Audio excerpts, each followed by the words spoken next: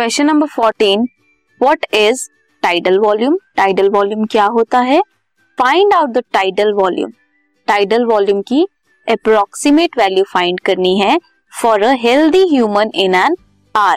किसी हेल्दी इंसान की एक घंटे में टाइडल वॉल्यूम कितनी हो सकती है वो हमें कैलकुलेट करनी है।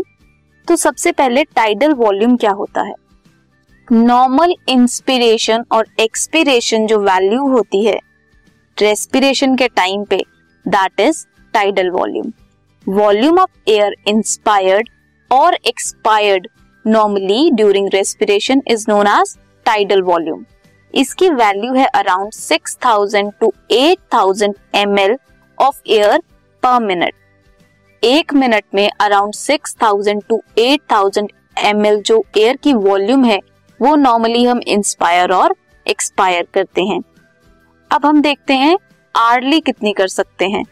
टाइडल वॉल्यूम हमने कितनी बताई? 6000 to 8000 ml पर मिनट। अगर हमें आर की निकालनी है तो 6000 to 8000 ml इंटू 60 मिनट। एक आवर में कितने मिनट्स होते हैं? 60 मिनट्स होते हैं।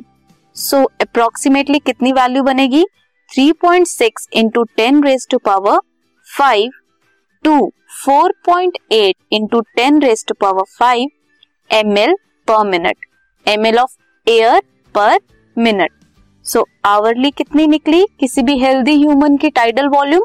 3.6 into 10 raise to power 5 to 4.5 into 10 raise to power 5 ml of air पर मिनट।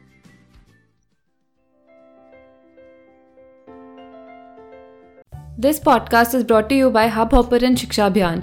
अगर आपको ये पॉडकास्ट पसंद आया तो प्लीज़ लाइक, शेयर और सब्सक्राइब करें और वीडियो क्लासेस के लिए शिक्षा अभियान के YouTube चैनल पर जाएं।